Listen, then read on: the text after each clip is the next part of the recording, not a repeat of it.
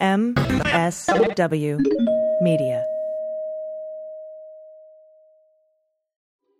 Thanks to AG1 for supporting our show. If you want to take ownership over your health, try AG1 and get a free 1-year supply of vitamin D3, K2, and 5 free AG1 travel packs with your first purchase. Go to drinkag1.com/dailybeans. News with swearing. Daily beans, daily beans. Daily beans, daily beans. Hello and welcome to the Daily Beans for Monday, January 29th, 2024. Today, a jury awards E. Jean Carroll $83.3 million in a win for all sexual assault survivors. Alabama executes Kenneth Smith with the nitrogen gas. The Department of Justice executed an agreement with the parties finding Governor Cuomo engaged in a pattern of sexual misconduct. Top former Israeli national security officials say that Netanyahu must be removed from power. Lauren Boebert finishes 5th in a straw poll in her new district. Wayne LaPierre testified during an NRA corruption trial. Vince McMahon has resigned after an ex-employee accuses him of sexual assault and sex trafficking. The Trump Organization Monitor says the company gave incomplete and erroneous disclosures. A Trump $50 million loan to himself looks like tax evasion. The Oklahoma Republican Party condemns Senator Langford for working with Dems on a border deal. 3 U.S. troops have been killed and another 30 injured in a drone attack in Jordan. And a Republican judge in Illinois finds that Trump engaged in insurrection. I'm your host, Allison Gill. Hey, everybody. Another record news day. Happy Monday. Dana's out. She will be back tomorrow. She's traveling, doing her benefits and galas and helping raise money for the LGBTQ plus community, or she's doing shows, or she's on the road. I mean, she's so busy and I miss her when she's gone, but she will be back tomorrow. Later in the show, I'm going to be joined by Tristan Snell to discuss his new book, Taking Down Trump, which hits shelves tomorrow. Invites have gone out for the DC MSW Media Meetup on April 20th. So check your inboxes for that. Remember, if you didn't get selected this time, you have priority for the next time. And there are going to be tons of opportunities to come out and meet us live this year. Also, Taylor Swift is headed to the Super Bowl. I'm about to watch the Lions play the Niners. I like sports. I was born in Akron. I can't help it. All right, we have so much news to get to today that we need to do some quick hits. And to make a long story short, too late. First up, a jury has awarded E. Jean Carroll $83.3 million. Trump managed not to mention her by name at all at his Nevada rally over the weekend, but then on Sunday, he retruthed, I guess is what you call it, a story about her, defaming her yet again. We'll see what comes of it. Perhaps another lawsuit, maybe a filing for an injunction, perhaps both. I will keep you posted. And Lauren Boebert has finished fifth place with just over 10% of the vote behind 3 veteran state lawmakers and a former talk radio host who ran last cycle for the U.S. Senate in last Thursday's straw poll for her new district. Remember, she quit the 3rd district because she was going to get creamed by Adam Frisch, who lost to her last time by just a handful of votes. I remember help curing those ballots. Next up, Kenneth Eugene Smith. And I'm going to do a content warning here for this quick hit. Kenneth Eugene Smith appeared to convulse and shake vigorously for about 4 full minutes after the nitrogen gas apparently began flowing through his full face mask in Alabama's death chamber. It was another 2 to 3 minutes before he appeared to lose consciousness, all while gasping for air to the extent that the gurney shook. Now, Smith was declared dead at 8:25 p.m. Thursday, and Alabama has become the first state to use nitrogen gas to execute a human being. I am vehemently anti-death penalty. All right, next up, Wayne LaPierre confirmed under oath in a New York City courtroom Friday that he used the organization's financial resources on chartered private jets, family trips, black car services, and high-end gifts for his friends. He took the stand Friday morning for the first time, answering most questions with a simple yes or no. Citing health issues, he has previously said that he intends to resign at the end of the month from the gun rights group, which he has led for more than 30 years as its executive vice president. Also, World Wrestling Entertainment founder and Trump friend, Trump confidant, Vince McMahon has stepped down from his role with the WWE and its parent company on Friday, the day after a former employee filed a lawsuit accusing him of sex trafficking, abuse, and sexual assault. On Thursday, a former WWE employee, Janelle Grant, filed a lawsuit that stated she was, quote, the victim of physical and emotional abuse, sexual assault, and trafficking at WWE. Today's complaint seeks to hold accountable two WWE executives who sexually assaulted and trafficked Janelle Grant, as well as the organization that facilitated or turned a blind eye to the abuse and then swept it under the rug. That's what her attorney, Ann Callis, says. Now, I recommend with all my heart that you do not read this complaint. I'm very serious about that.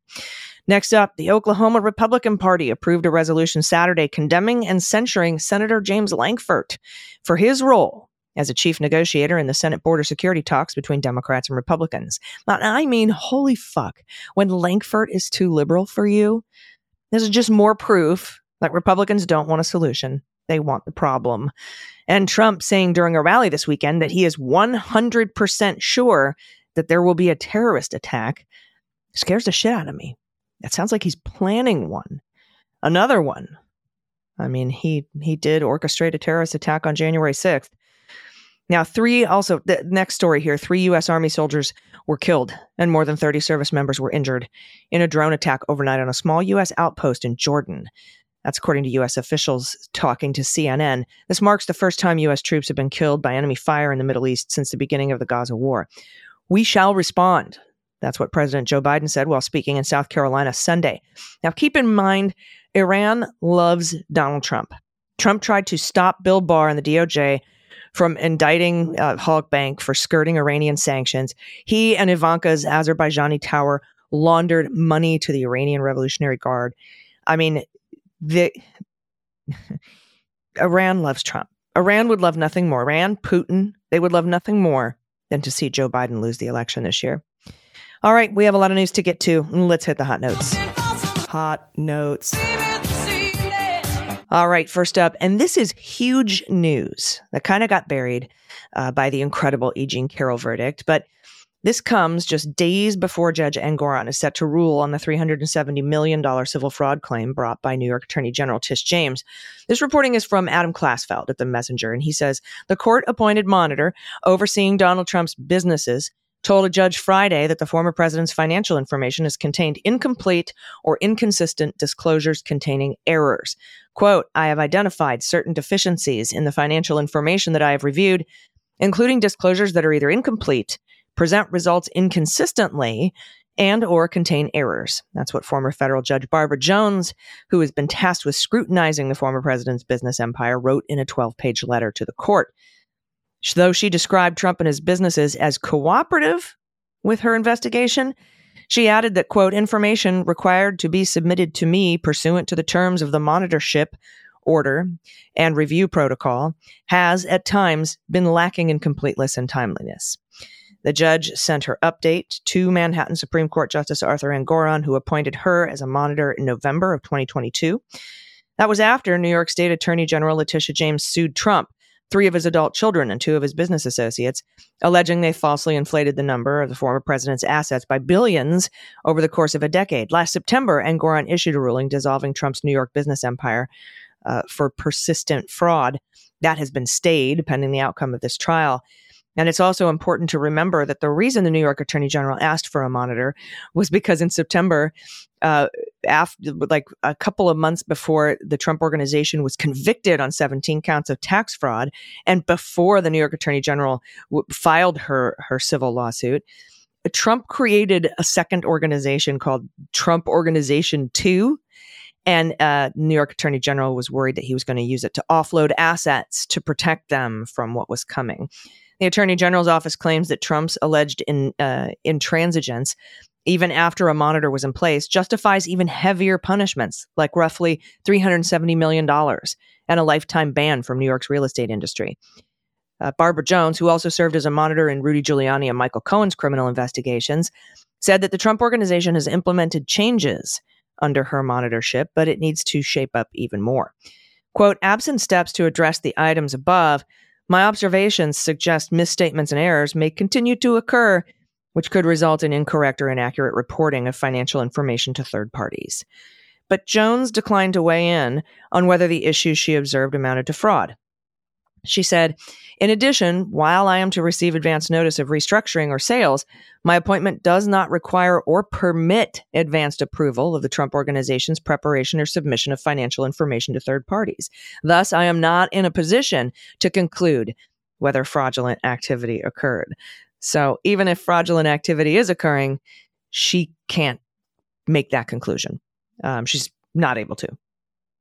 Now, at a hearing earlier this month, Judge Engoron announced that he plans to rule on the requests before the end of the month.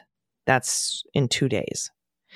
And always read the footnotes. This is from the Daily Beast. Former federal judge Barbara Jones just planted a financial bombshell that legal experts say suggests Trump lied knowingly and repeatedly on his federal financial disclosures about a major loan that never existed and may have evaded taxes on $48 million in income. The detail came in a letter that she filed Friday. That's the letter we were just talking about. The letter claims yet again that Trump and his company have filed statements containing inconsistencies and errors. But Jones tucked a major revelation into footnote 6, writing that a massive chunk of debt that Trump has claimed to owe one of his own companies for years apparently doesn't exist and never did. Quote, "When I inquired about this loan, I was informed that there are no loan agreements that memorialize the loan, but that it was a loan that was believed to be between Donald J. Trump individually and Chicago Unit Acquisition, LLC, for $48 million. So, shady LLCs.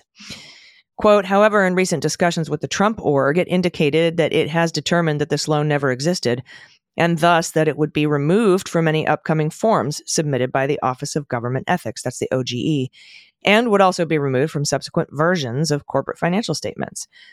Now, if this is true, that would essentially be an admission from the Trump org that all the financial disclosures Trump has filed with the federal government listed an entirely fictional debt worth tens of millions of dollars, which Trump claimed he personally owed to one of his companies. Asked to comment, Alan Garten, that's the chief legal counsel for the Trump org, told the Daily Beast that her claim that the company confessed to the loan never existing is inaccurate and that the loan did exist.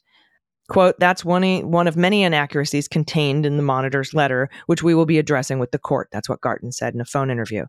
Moreover, in contradiction to the ex-president's own statements about the mystery loan, Garten repeatedly insisted that the LLC actually owed the money to Trump. Asked to confirm the loan, Garten replied, "Yes, the loan exists," specifying that it was an internal loan where Trump lent money to the entity that he owns. Yet, all of Trump's financial disclosures, including the most recent amended versions approved by the OGE last October, clearly state that it was Trump who owed Chicago Unit Acquisitions, LLC. He's consistently listed his debt as more than $50 million in the form of what's known as a springing loan, which is a loan with unfavorable terms to the borrower. Now, in fact, Trump confirmed this arrangement himself. In a 2016 interview with The Times, Trump claimed he bought back this loan from a group of banks several years ago, and Trump said that he'd chosen to keep the debt on his books, claiming that he pays interest to it on it to himself, despite the LLC's practically worthless valuation. Quote, "We don't assess any value to it because we don't care." That's what Trump said in the interview. "I have the mortgage. That's all there is. Very simple. I am the bank."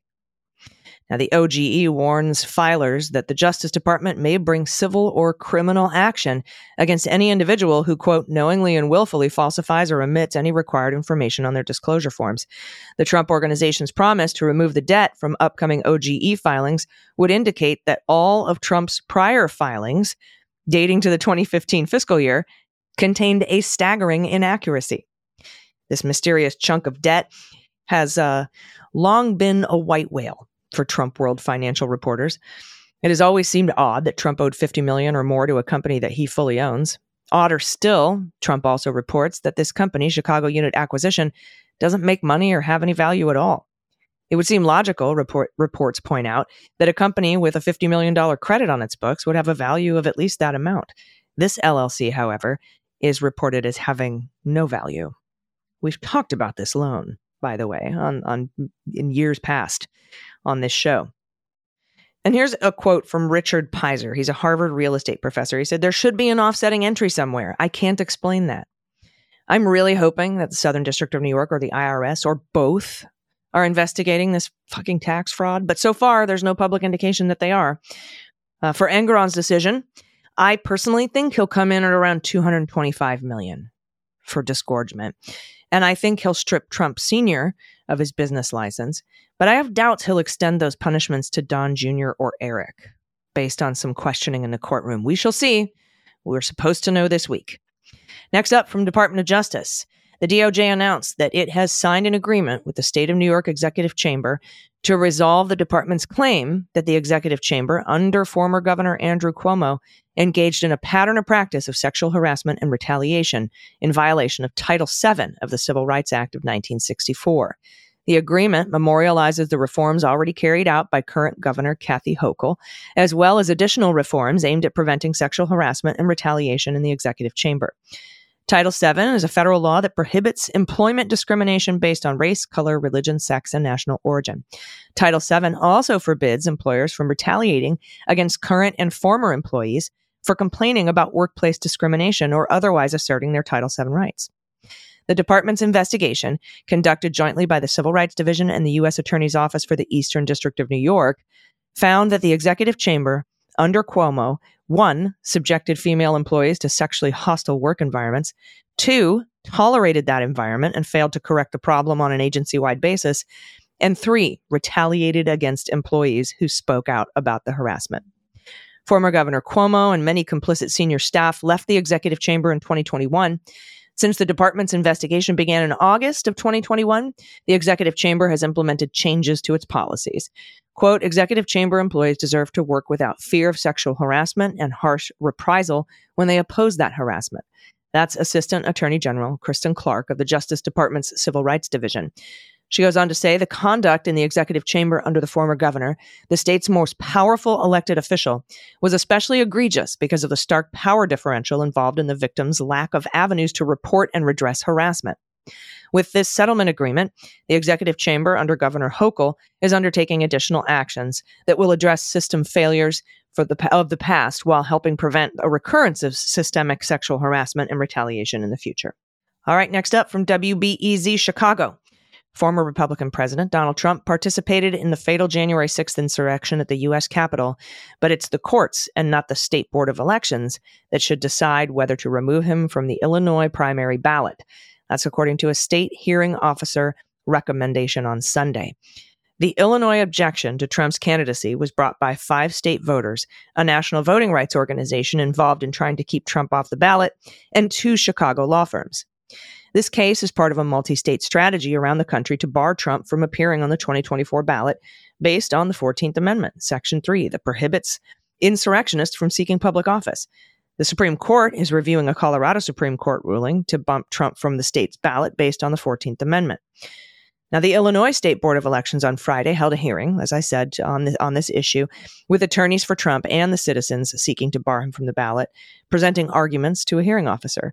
That's Clark Erickson, who's a retired longtime judge, he also a Republican. Erickson's written recommendations, obtained by WBEZ, was submitted to the state election board, which will hold a hearing on Tuesday, that's tomorrow, to consider what to do next. Erickson's recommendation was that the courts should decide whether the 14th Amendment bars the Trump candidacy.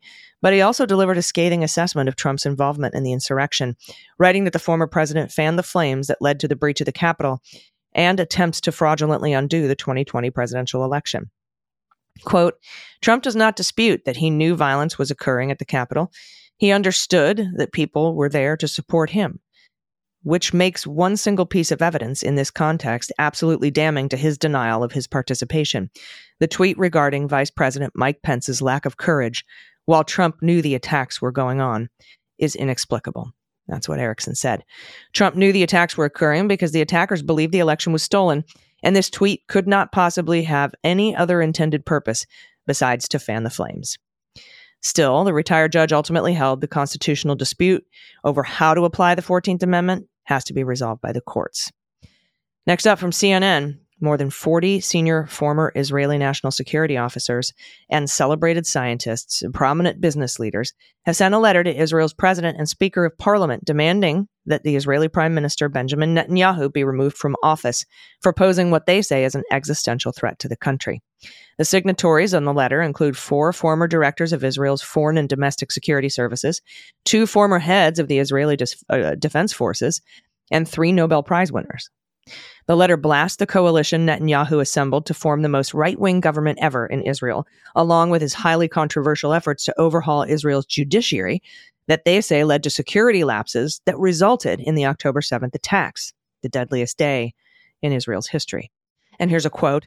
"We believe that Netanyahu bears primary responsibility for creating the circumstances leading to the brutal massacre of over 1,200 Israelis and others, the injury of over 4,500, and the kidnapping of more than 230 individuals, of whom over 130 are still held in Hamas captivity. The victims' blood is on Netanyahu's hands," unquote. The letter was sent to Israeli President Isaac Herzog on Thursday and to the Speaker Amir Ohana on Friday. Netanyahu's popularity has fallen dramatically since starting his 6th term as prime minister just over a year ago. Critics have blasted his judicial reform efforts, which threaten to trigger a constitutional crisis and divide the country, with months of massive regular demonstrations. Quote, "Leaders of Iran, Hezbollah, and Hamas," the letter says, "openly praised what they correctly saw as a destabilizing and erosive process of Israel's stability led by Netanyahu and seized the opportunity to harm and damage Israel's security." Among the 43 signatories are former IDF chiefs Moshe Ya'alon and Dan Halutz, Tamir Pardo and Danny Yatom, who ran the Mossad intelligence agency, and Nadav Argaman and Yaakov Perry, who were directors of the Domestic Security Service, Shin Bet. Now, if I've mispronounced any of this, I'm truly sorry. Former CEOs, ambassadors, government officials, and 3 Nobel laureates for chemistry also signed the letter. A poll released this week by Israel's Channel 13 suggests Netanyahu's political party, Likud, who would now come in a distant second if elections were held today, and that's according to the polls. The frontrunner in the poll was the National Unity Party, led by former IDF chief Benny Gantz, currently a member of Netanyahu's war cabinet. In the past week, Netanyahu has repeatedly expressed his opposition to Palestinian sovereignty for security reasons, as Israel's main ally, the United States, continues to call for a 2-state solution. The letter's signatories accuse Netanyahu of spending years propping up Hamas in Gaza at the expense of the Palestinian Authority, which the U.S. has argued should be revitalized to govern both the West Bank and Gaza. CNN has reported that for years, Qatar delivered cash-filled suitcases to Gaza with Netanyahu's blessing, despite concerns from his own government. The money was intended to pay civil servant salaries and retiree benefits. It is now delivered via bank transfer rather than in cash, and as recently as last month, Qatar said it was continuing to pay it. Israel's actions in Gaza are the subject of a genocide case in the International Court of Justice, the ICJ, initiated by South Africa, which accuses the country's leadership of intending to, quote, "bring about the destruction of its Palestinian population." All right, everybody, stick around. We're going to be right back with the author of Taking Down Trump by someone who has done it successfully. That's Mr. Tristan Snell. Stay with us. After these messages, we'll be right back. Hey, everybody, it's AG. You know, I used to feel sluggish. I was anxiety-ridden, like almost every day. My digestion wasn't doing as well as it should have been. But then I started taking AG1. I added it to my daily regimen, easiest habit to pick up, and I've had that extra energy I need to take on my busiest days. And my digestive system is working better than ever. Taking care of your health isn't always easy, but it should be simple. That's why for the last 3 years or so, I've been drinking AG1 every day. No exceptions. It's just 1 scoop mixed in water in the morning every day. Makes me feel energized, ready to take on the day. And that's because each serving of AG1 delivers my daily dose of vitamins, minerals, pre- and probiotics, and a lot more. It's a powerfully healthy habit that's also powerfully simple. My day kicks off with AG1 as my morning ritual. I prefer it right after waking up, right before I go to the gym. Just a scoop with some cold water in a shaker, and it's ready to go. On hectic mornings, AG1's travel packs are a lifesaver. You know, I travel a lot. They're convenient, single servings, perfect for when I'm on the road, making sure I never miss out on my essential nutrients. AG1 gives me the confidence that I'm supporting my overall health, particularly my brain and my gut and my immune system. It's blended of vitamins and probiotics. It's got whole food nutrients. And it feels like a safeguard for my well-being, fills all the gaps in my nutrition. And drinking AG1 ensures I'm addressing all those needs from the moment my day begins. So if there's one product I had to recommend to elevate your health, it's AG1. And that's why we've partnered with them for so long. So if you want to take ownership over your health, start with AG1. Try AG1 and you'll get a free 1-year supply of vitamin D3, K2, and 5 free AG1 travel packs with your first purchase exclusively at drinkag1.com/dailybeans. That's drinkag1.com/dailybeans. Check it out. Hey, everybody. Welcome back. I'm really excited today to be joined by somebody I've been kind of tag teaming the whole Trump thing on Twitter with for the last 7 years.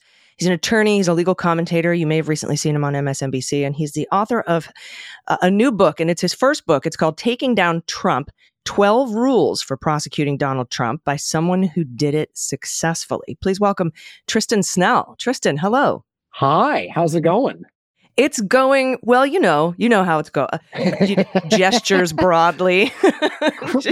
Crazy town every day. Yeah, it's it feels like it's already been quite a while, and the year is only 24 days old. So here we go. Yeah, heck of a year we're having, and yes, it's still January. So this is an incredible book, and I wanted to talk to you about it, not just professionally, because of all of the trials that Donald Trump is facing this year and how timely this book is, but because I'm personally suing Donald Trump and I would like to know how to defeat him as well. We just got a permission to file for default judgment. He hasn't responded to the lawsuit yet. So. Ooh, exciting. Fun. And oddly, the DOJ is representing the Department of Veterans Affairs and Robert Wilkie, but not Donald Trump, and they wouldn't tell me why. So it's very fascinating. Probably because he hasn't asked. He's a little bit busy, and that's what I want to talk about, because you successfully got a $25 million settlement in the Trump University fraud scheme lawsuit. That you were part of that team. Incredible takedown, so. I normally ask people what motivates them to write a book, but I think I know the answer here. It's kind of baked in, right? Yeah, it's kind of baked in. I would say it's two big things. I mean, one, I wanted to share that story, and then how that impacts I have a lens through which I then view the cases that are going on now, as well as some other cases that have been going on in the recent past. But I also just generally wanted to be able to provide everybody with this roadmap or citizen's guide to how do we actually make an impact to make justice happen? And how can we sort of see it unfolding and be informed about what we're seeing as these cases transpire over the next year, to give us some hope, but realistic hope, not hope that's just like, Pollyanna-ish. Like, I want us to actually be able to look at this and say, yes, these cases are moving, possibly frustratingly slowly, possibly with some bumps in the road, but they're getting where they need to go, and we can see what the progress looks like. We can see the steps that were taken, and we can see those wheels of justice grinding slowly, but we know that they're turning, but also that we can spot it when the wheel stops. Because having it turn slowly versus having it actually stop are two different things. And we do need to be out there advocating for things to move when they're not moving at all, or when we actually believe they could be stuck. They could be stuck because the cases take forever to put together. They could be stuck because of a court calendar issue, or they can't find a big enough courtroom in Atlanta, or whatever. Or we're waiting for an interlocutory immunity appeal decision. Yeah, exactly. Right? We're dealing with like, it's got to go up on appeal and it's got to do this. And it sucks and it's frustrating to watch, but at least it's doing something. As opposed to, we need to be able to tell the difference between that and it's not moving because somebody on the inside has gotten cold feet and they're being chicken. And we need to actually get out there and be like, no, stop being chicken shit about this and go prosecute this guy. Yeah, if exactly. The merits are there. We had in that stunning piece in the Washington Post, I think it was Carol Leonnig, she exposed a lot of this, but also there was so much in there that showed that there were a lot of Trump holdovers. Dan Tuono, Mike Sherwin, who were blocking people like J.P. Cooney, who's now on Jack Smith's team, from doing a top-down investigation. They blocked it. They didn't tell Merrick Garland about it.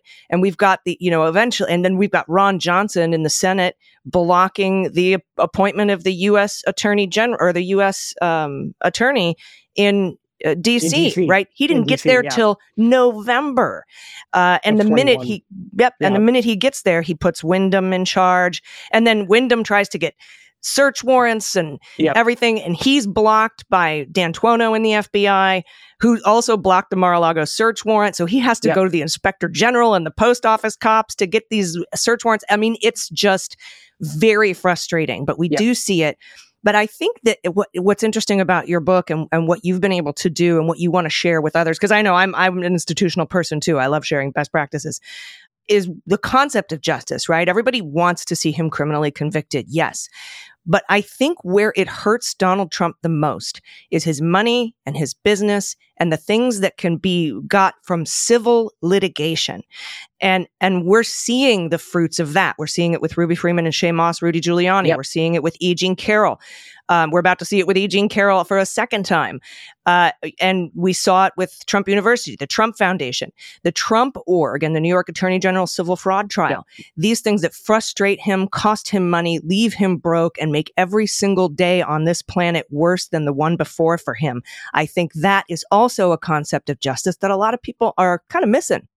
Yeah, I think that's right. I mean, the key is that you've got these civil prosecutions that can get brought by the government. That's often a specialty of a lot of AG's offices, not just New York, although I think New York does it better. I'm a little bit biased. And this is really the playbook that we developed at the AG's office. What we learned through Trump University, you see that it got applied in the Trump Foundation case, which came a couple of years after, and yes, now in the Trump Org civil fraud case.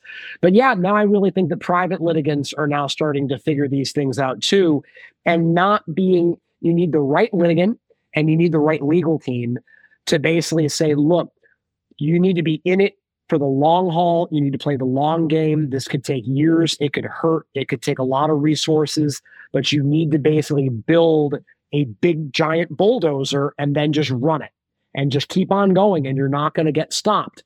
I mean, that's how you eventually just wear him down, because he's going to try to distract and deflect and delay and destroy your reputations and all this other stuff.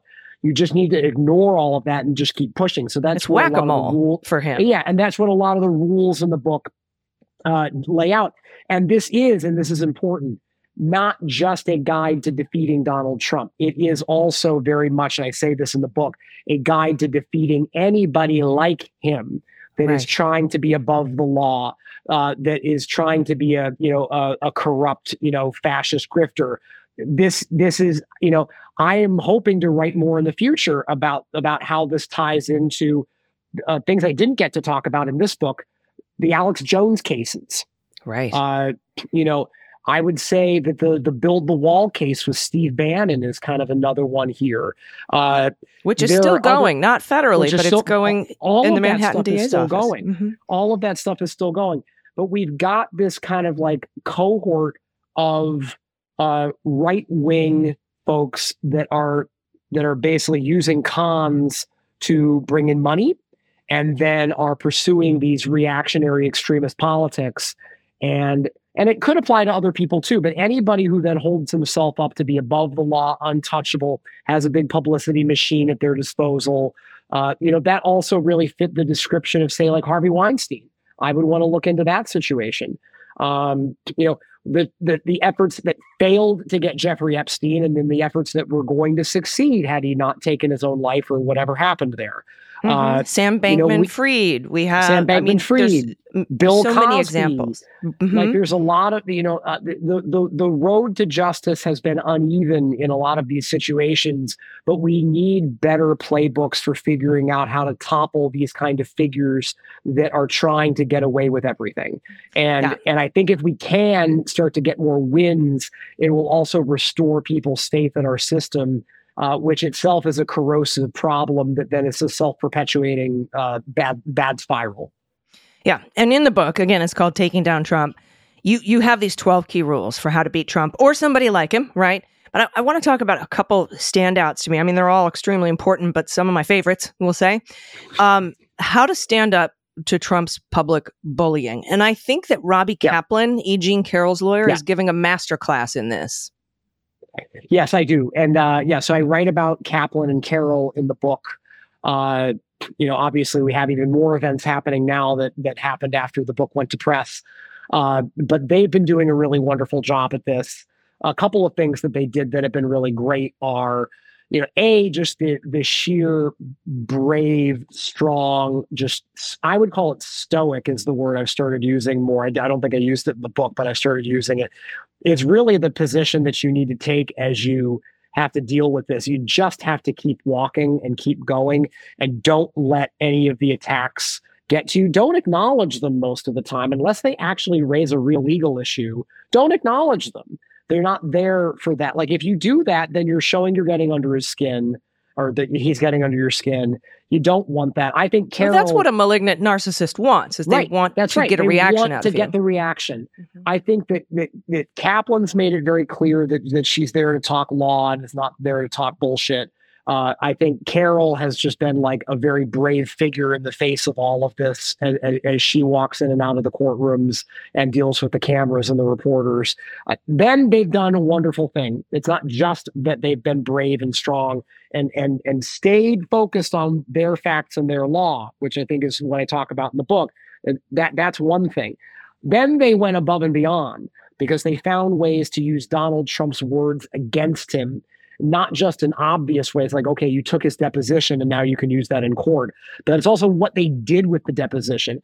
I don't know that it necessarily would have been obvious to everybody to show him the Access Hollywood tape in his deposition. I think a lot of lawyers would have thought, oh, that's kind of, no, that's too outside the box. It's too, no. We're just going to play it by the book and ask him about like the encounter and ask him about what encounters he had with Carol prior to the assault, blah, blah, blah. Like, they would just go, a lot of people wouldn't have done that. The fact that she did that and then just waited for the magic to happen. Part of it was knowing her opponent, Kaplan. She knew there, and this is one of the other rules, is about trying to get him on the record so he can hang himself. That's Rule 8. And that was really one of the best examples of it. It was like, she knew that if she just got him talking, maybe something great would happen. Well, I think that's why Engoron didn't stop him in those closing arguments. Let him go. He's going to go nuts. Like, he admitted to tripling his triplex square footage. He did.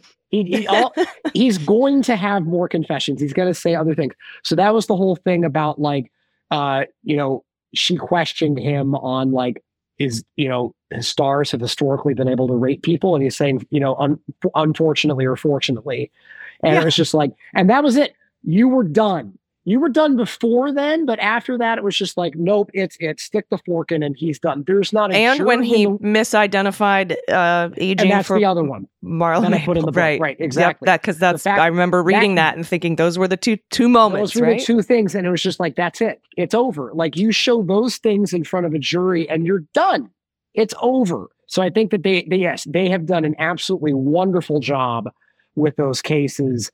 And they show that you can apply this rule book as a private litigant and be able to topple people like that. Yeah, 100%. Now, another one is how to persevere against all the stonewalling and counterattacks, because that kind of dovetails with the bullying, right? Right. Yes, because the first thing that he's going to do when you sue him is he's going to say what the Brits would call sweet bugger all. He's going to do nothing. That's going to be his first move. He might answer in it sounds like in some cases, he might not, but you've got, or he'll answer, but then he won't actually comply with the discovery. You'll send him a subpoena. In our case, if you got the government doing one of these, they're not going to file a case and then go investigate. That's what private litigants have to do through the discovery process in regular civil litigation. If you're the government, the wonderful thing, of course, is you then get to send investigatory subpoenas first to start building your case before you ever actually have to go public with it. So that's what we did. We did announce that we were going after Trump. And by the way, it was not, oh, we're going to go get Donald Trump, we're going to take him down. It was like, no, we had a bigger investigatory initiative going after 5 different for-profit education schemes. And he was one of the 5 that we picked. When I showed up at the office, it was about 8 months later. And of those 5 cases, the Trump case was the one that had barely moved. And it's because the Trump people barely gave us any documents. And we were nowhere. And so the task was go find out. First off, we had to do a way deeper dive into talking to more of the victims. I interviewed about 100 of them. I think my bosses were expecting me to interview maybe a few dozen. I interviewed 100. I basically locked myself in my office for 6 weeks. And I came out with this just treasure trove of potential testimony, and a whole bunch of these people willing to say they would go on record and be under oath and have it be an affidavit that they would be willing to testify. A lot of these people would tell me, I'm scared to go after him, but I don't know how this is ever going to get fixed if we don't step up. And they would really grill me to be like, are you really going to look into this? Is this just like, are you actually going to follow up? Like, I really, really want to hear from you again. Like, I want to know how this is going. I want you guys to do something about this. People were crying. People were screaming, et cetera. All I had to do was just say who I was and ask them what had happened. And that was it. They would just go for like 30 minutes and the tears would come out. But we went and got documents from his vendors. That was one of the other things that we did that I don't know if people had really realized to do before, or that we did it more comprehensively maybe than others had. And now other people, other cases have been doing this too. He outsources everything. He barely does anything in-house. So what you got to do is you just got to figure out who his vendors are and then just go subpoena all of them and you're going to get everything. This is not rocket science. You know, investigators do this kind of stuff all the time, but I don't think that they had really done it to Trump and not as comprehensively as we did. So he didn't have an HR department for Trump University. So we went and got all the HR records from the outsourced vendor. They didn't do the background checks in-house. We figured out who did those. They didn't do the transcripts of the seminars in-house because they were actually recording the seminars, and this was key. He was then done in Trump University in part by tapes. It was the tapes that really made our case. We never got our hands on the tapes. We didn't need to. They had transcribed the tapes, and I got my hands on the transcriptions. And how I did that was we went to the vendor, and it turned out he had been stiffed by Trump. So this is another rule in the book, is about you can go after his former vendors and turn them into allies because they can actually help break open your case. So that vendor, he doesn't pay people. He doesn't pay people. That vendor, when Trump University was shut down, and by the way, they shut it down because they were worried about getting sued and whatnot. So they actually just shut it down rather than continue further. They were starting to get bad press. So they decided to shut it down. It wasn't our case that shut it down. It was already gone. But when they shut it down, they just didn't pay people at the end. They just said, oh, yeah, you owe us $14,000 for those services that you totally rendered. Yeah, we're not paying you that. So this one guy had never been paid his last bill, and I brought that up, and it was he didn't want to help me before that. After I brought it up, it was like talking to a whole different person. Wow. And suddenly I went from having 5 of these transcripts, which corroborated all of our victim testimony, to having 150. And then we were in business. So yeah, you've got to really get creative and fight back about the stonewalling, things we should have done but didn't. Because the folks upstairs in the executive office chickened out on it, was we should have gone to court and done a motion to compel. So you do a motion to enforce the subpoena. They did do that at the AG's office in the civil fraud case. So that was one of the time. That was back in 22, I think. That was when we first learned how big that case was. People may remember there was like an 83-page or something like that filing from the office with a truckload of exhibits that showed how much they had in that civil fraud case. They did that just to get a motion to compel, basically saying, hello, judge. And by the way, it was Judge Angoran at that point also. It was like, hello, judge. This is a very meritorious case. See all of the crap we are delivering to you. We need to get more because he's stonewalling us. And what did the AG's office do? They followed the same playbook. Where did they get a lot of the stuff from? They got it from the appraisers. They got it from Mazars, the accounting firm. Insurance companies. They got it from the insurance companies. They put pressure on those people, and they're like, okay, yeah, you can have everything. Mazars, I think, wanted to defend Trump. And I think there was enough pressure being applied to them that they finally disclaimed him entirely. They said, you're no longer our client. And there was that famous thing where they said, we no longer stand behind the financial statements.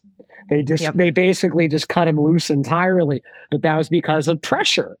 The AG's office was going to all of those vendors and being like, great, we can't get those things from Trump Tower. We're going to get them from everybody else that you worked with.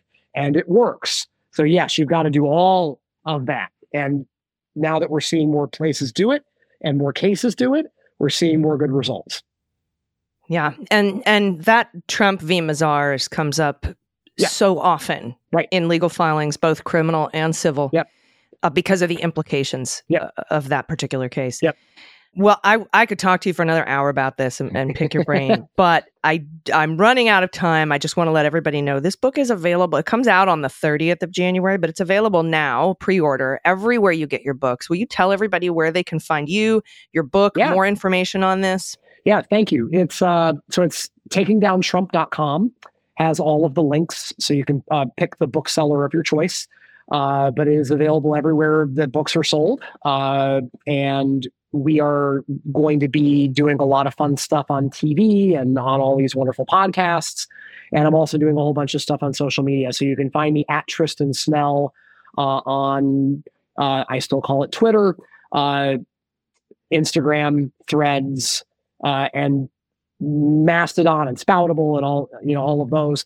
Everywhere. And then on TikTok, I'm Tristan Snell 212 because Tristan Snell got taken, sadly. 211 other Tristan Snells out there on TikTok. Right? So that was that's what I am there. But you can find, if you Google me, you can find me on all this stuff. And if you enjoy me yakking about all of this, there's more where that came from. So yeah. Well, I appreciate you joining me today. It's great to finally put a face to the name. I know we've been Twitter buddies for a long time. The book is called Taking Down Trump, 12 Rules for Prosecuting Donald Trump by Someone Who Did It Successfully. And please note, this isn't just about Trump. I mean, it can be anybody who has similar kinds of motivations and personality disorders that you get. If you're looking for help in your divorce, or you look at, this is it will probably apply. Honestly, there's probably some applicability to pretty much any difficult situation against the litigant that wants to evade accountability. Yeah, and I have found it extremely useful and applicable in all kinds of situations. Thank you so much, my friend.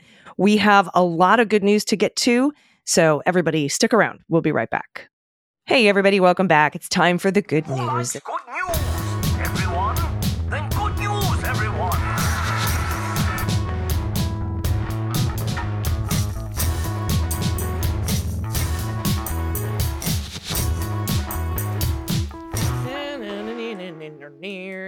Good news, good news. And the good news is Dana will be back tomorrow. Yay. I know, I miss her too. But we have so much other good news to get to. You can submit your good news at dailybeanspod.com. Click on contact. You can send us your student debt relief stories. You can send us corrections, confessions. We can play what the animal, what the hell is whatever. I mean, let's see. We have what the shell, opine and the bovine, what the hequine, what the mutt, cat me if you can. What's the model of your oxalotl? Well, any animal, send them in to us. We will guess what it is, whether it's the type of animal or the breed. But I'm probably not going to be able to guess like genus or phylum or family or anything like that. But, hey, whatever. It's fun. And we get pictures of animals. You can send your pod pet tax in. If you don't have a pod pet, you can send an adoptable pet in your area, or a shout out to a small business in your area, or your small business, or a shout out to a loved one, or yourself. We love self shout outs. Anything at all, send it to us. Again, that's dailybeanspod.com, and click on contact. And here's a correction from a fan with a disability. Hello, Leguminati. I'm a huge fan of the pod and writing with a gentle correction about Thursday's episode on the Trump White House pill mill.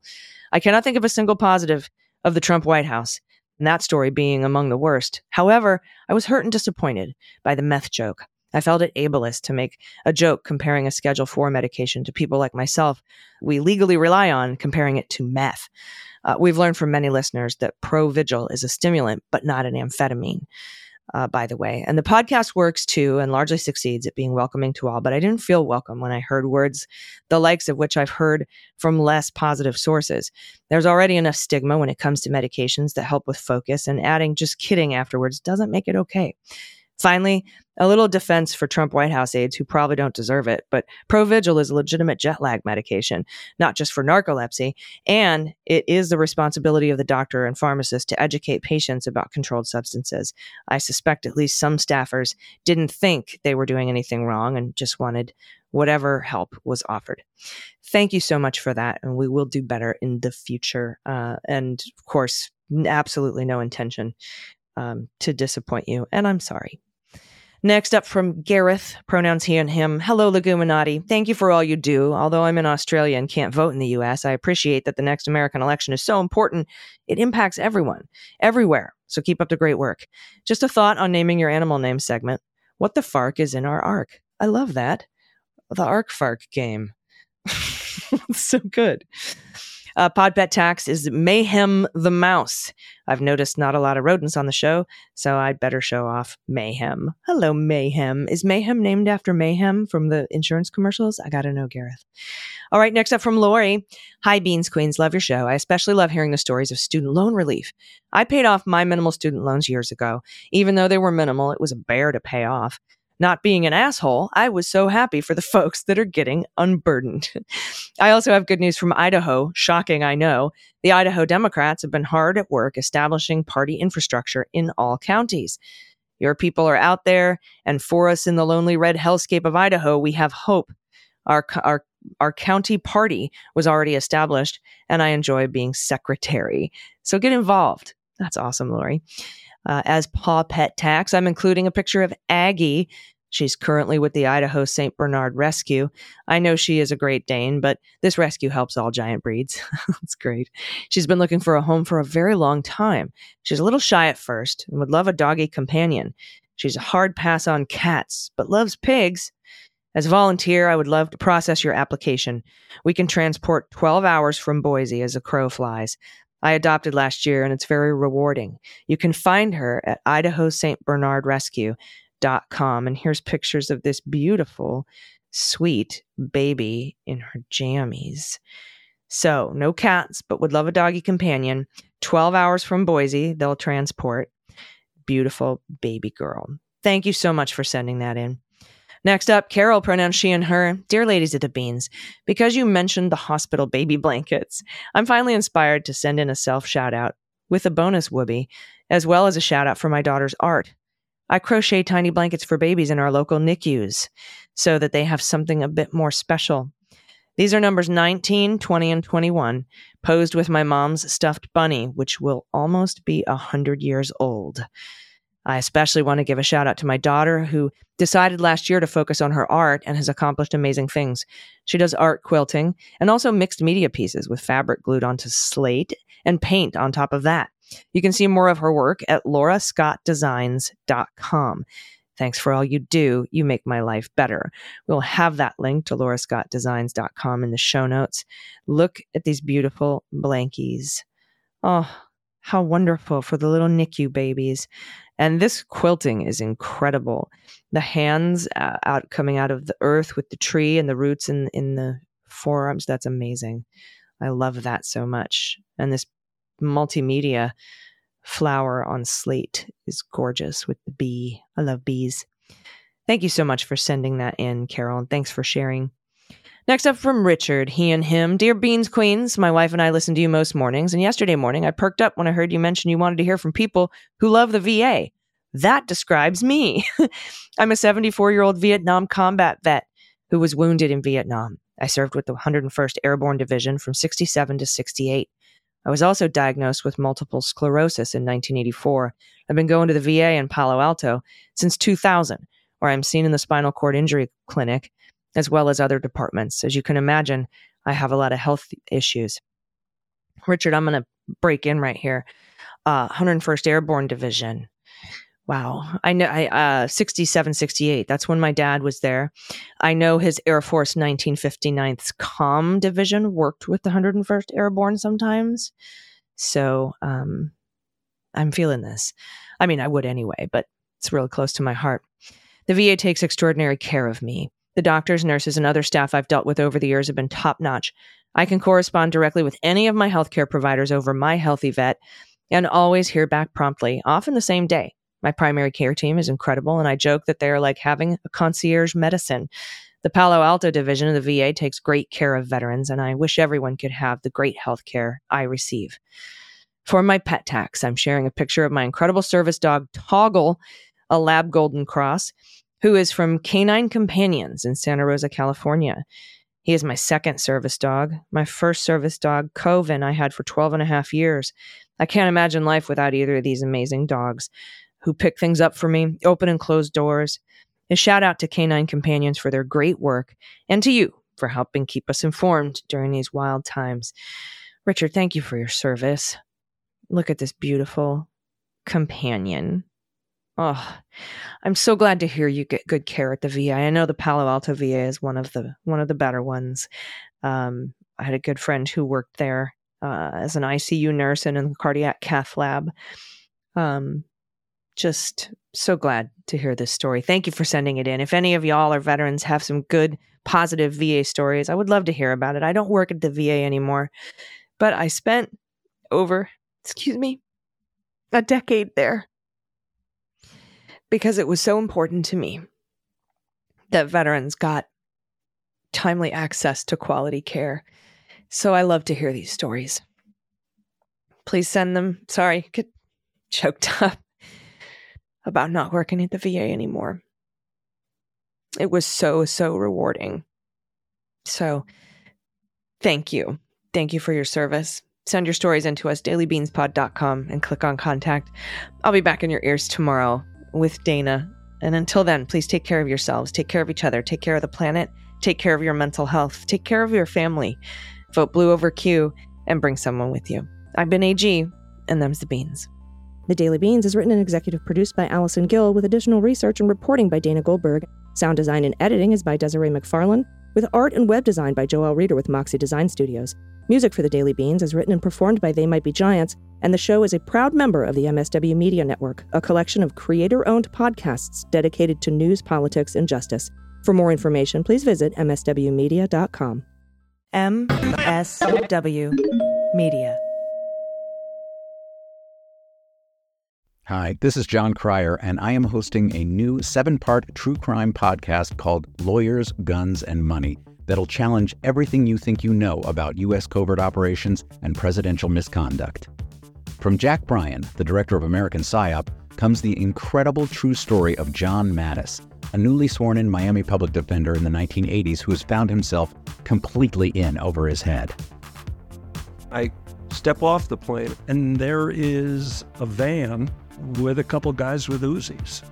And one of them in broken English said, "Welcome to Bogota, John." Mattis's first felony defendant has been arrested for having a machine gun and tells Mattis a dangerous secret. He was shipping arms into Central America on behalf of the CIA. As a first-time lawyer, I want to act like I know what I'm doing. But with the help of a Colombian drug smuggler, how much money the CIA raised by hitting up drug dealers? A lot of money, millions of dollars. An Alabama mercenary, they were prepared to die to the last man. I saw this in them. I saw the fire in their eyes. And they made me their war chief. And a newly elected senator, John Kerry. We are looking at allegations of drug running, gun smuggling, conspiracy to commit murder and murder itself. He'll fight to free his client. The judge said, "Show me in a courtroom how we were at war." Expose an illegal war being run by the White House. I mean, I wanted him involved, but I didn't want to be on record as doing it. And somehow stay alive in the process. I just escaped a kidnapping by the CIA in Costa Rica. This is Lawyers, Guns, and Money. So you have a man in an Armani suit standing on the bow of a boat with a rocket launcher and says, "If I lose sight of you, I will launch. You will be vaporized." Available everywhere starting October 29th, or get it ad-free and early starting October 22nd at lawyersgunsandmoney.supercast.com. There you'll find bonus episodes along with exclusive content. Subscribe now.